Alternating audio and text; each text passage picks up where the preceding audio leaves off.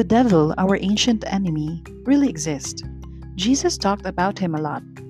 The Catechism emphasizes the reality of this fallen angel who is interested in interfering with the adventure of love we are called to live.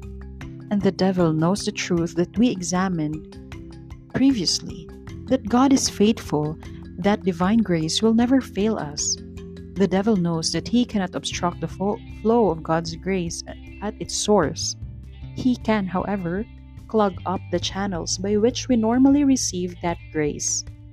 He can confuse and distract the minds and hearts to which God's grace is directed, turning us into bad receivers, bad cooperators, irresponsible partners. This is his strategy. Enemies of our spiritual growth. And our ancient enemy has powerful allies: the fallen world, all the corrupting and wounding influences that come from the proliferation of sin in human society and culture, and our fallen human nature, our own internal divisions and insecurities that makes us vulnerable to temptation.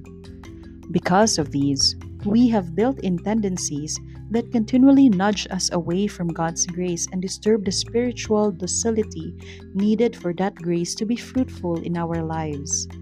St. John refers to these negative influences when he warns the early Christians. Do not love the world or the things of the world. If anyone loves the world, the love of the Father is not in him. For all that is in the world, sensual lust, enticement for the eyes, and pretentious life, is not from the Father, but is from the world.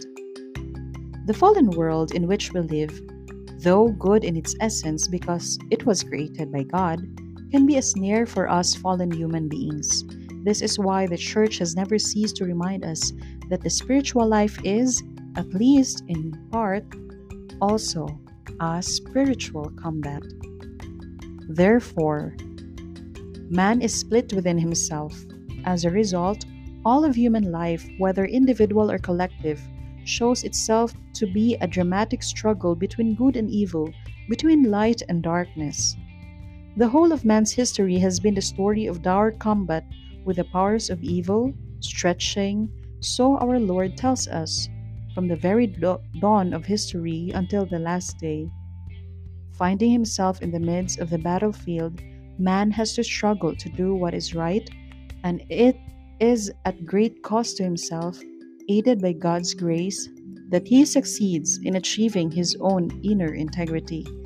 This is from the Second Vatican Council document Gaudium et Spes.